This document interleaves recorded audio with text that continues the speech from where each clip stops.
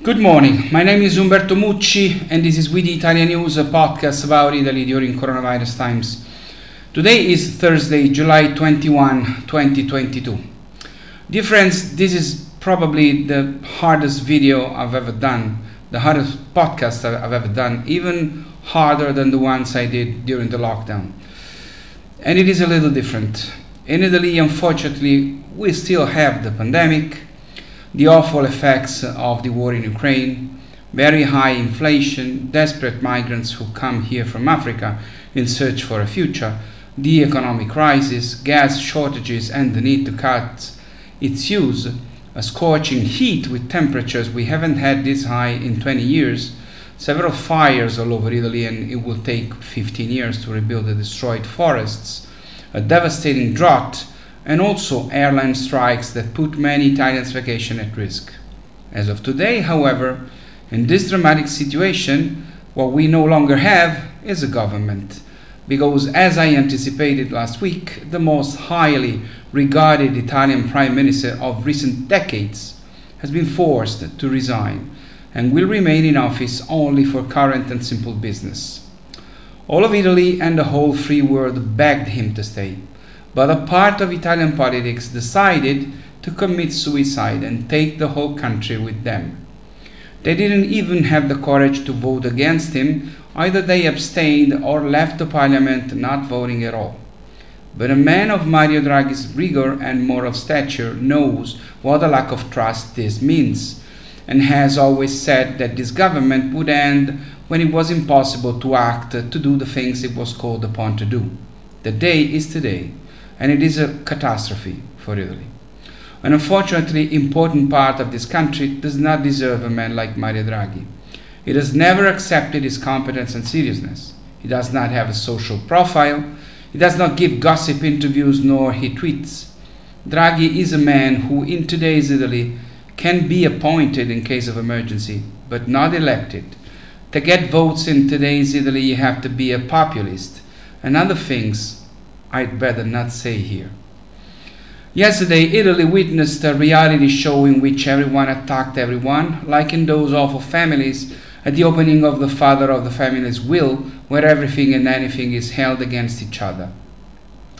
The three Italian leaders most hostile to the government's line on the war in Ukraine, aka staying with NATO and the West, defending Ukraine. Two of those leaders are likely to win the next election and return to government. They are the ones who caused the end of the Draghi government yesterday. And from Moscow, there is already rejoicing.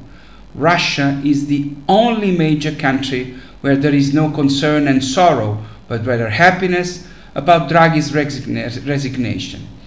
And make no mistake, this did not happen by chance. This was a precise will from those three parties. Between freedom and a dictatorship, between the West and Russia, they deliberately chose the second one. Draghi's was a technical government, not a political one. If technical governments and the various institutional formulas tried out in emergency phases stand to the democracy system as extracorporeal circulation in open heart surgeries stands to the cardiovascular system, it is evident that they should offer time and a way to fix the infected heart of politics, that is, the institutions and parties, to make them work again. But they cannot too long surrogate their function, nor think of replacing them. Again, to stay with the metaphor, these politically risky operations imply the informed consent of patients and their collaboration, not only in order to be considered legitimate, but more importantly, in order to be effective. Consent and collaboration that can fail at any time.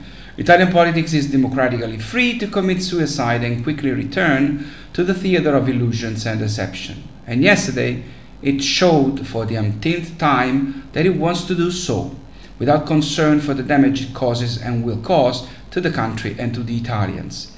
For so many years now, Italy has been experiencing a paradoxical alternation, not between different parties as is the case in America between Democrats and Republicans, not even between different and opposing coalitions of parties, but an alternation between the politics of desires and the extra politics of needs, between the democracy of children and the technocracy of adults, between the too many populist yeses that help win elections and the too many rational no's that are supposed to help grow an electorate alienated between dreams of omnipotence and a sense of frustration. For years now, technical or institutional governments have come into play when the parties had literally run away from the field of responsibilities of emergency and the default of the democratic system had manifested itself ruinously. The disease of Italian democracy, that is, its inability to accompany Italy out of a spiral of economic decline, social disintegration, and civil barbarism, cannot be cured by new elections, if even the electoral competition is an expression of this democratic disease, a manifestation of this political virus for which Italy does not seem to find any vaccine or cure. This time, however, is different. It is way worse, because for decades we have had not such a competent leader appreciated in the world and listened to by all, charismatic and rigorous. Italian politics sent him away, as the slackers do with the new colleague determined to work well, who makes others used to doing nothing look bad. Draghi resigned this morning. He will remain in office until the elections, perhaps with some changes of ministers. This crisis has even seen for the first time some ministers not vote confidence in the government they are part of. Something probably never happened in any other democracy. The President of the Republic, Sergio Mattarella, has already set in motion the process for the dissolution of this parliament. Italy should much probably vote on October 2, the earliest possible date. There will be a budget law to be passed, the time frame for which would be very tight, given that the new government would have to enter into full office only in November, and only if the elections give a clear result, which with the current electoral law is probably almost impossible. In 2018, with the same electoral law, it took 3 months before we had a government, which then lasted only a year or so. The budget law would have to be submitted to the European Union by October 15 and to the Italian Parliament by October 20, and this will be mathematically impossible. This is why voting in the fall was unheard of in the history of this republic. But if, in addition to these two deadlines already failed, the deadline to approve the law by December 31 could not be met, Italy would go into provisional operation. For a country that depends on the international markets to refinance its enormous public debt, this is an apocalyptic scenario, a scenario that already as of today sees Italy losing hundreds of millions of euros due to the rising interest rates on that part of the debt that is maturing and to be refinanced in the short term. As of today, not yesterday, but today, Italian government bonds are worth less than those of Greece. The markets rightly do not trust a country that has sent away a man that the whole free world envied and envies us. We had Joe DiMaggio or Michael Jordan or Tom Brady, and we sent him away probably to elect someone who does not even know what a pitcher or a basket or a field goal is. The Milan stock market crashed yesterday and again today, and probably tomorrow. In the weeks leading up to the vote, the government from today will only be able to carry out urgent acts, pass decree laws, or those implementing measures already approved. And this against the backdrop of energy crisis, inflation, pandemic, war in Ukraine, and the European recovery plan to be completed. Major reforms very much needed by this country, such as procurement, competition, tax, and justice, remain unimplemented.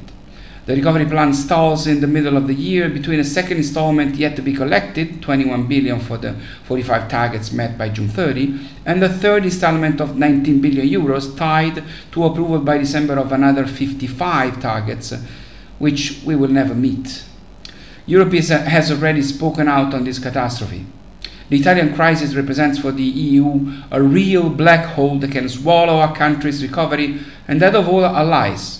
We are seen, and not wrongly, as a time bomb that can and probably will explode under the chairs of all European governments. Of the two men on whom the trusts of so many Italians and of the markets and international allies rested, Italy is now left with only President of the Republic Sergio Mattarella, who may shortly make a speech to all Italians. Italy will be unstable throughout the election campaign, which will be hell. Then, after the elections, things will get worse. Sorry, my friends, this podcast has a tone I never wanted to use and a content I never wanted to communicate to you. The majority of Italian parties and the majority of voters just don't seem to want to behave like grown-ups. We Italians will all pay for it very much. We have already started.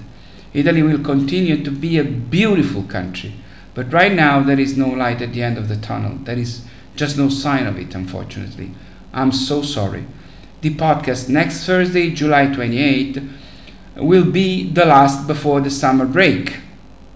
In August we will stop.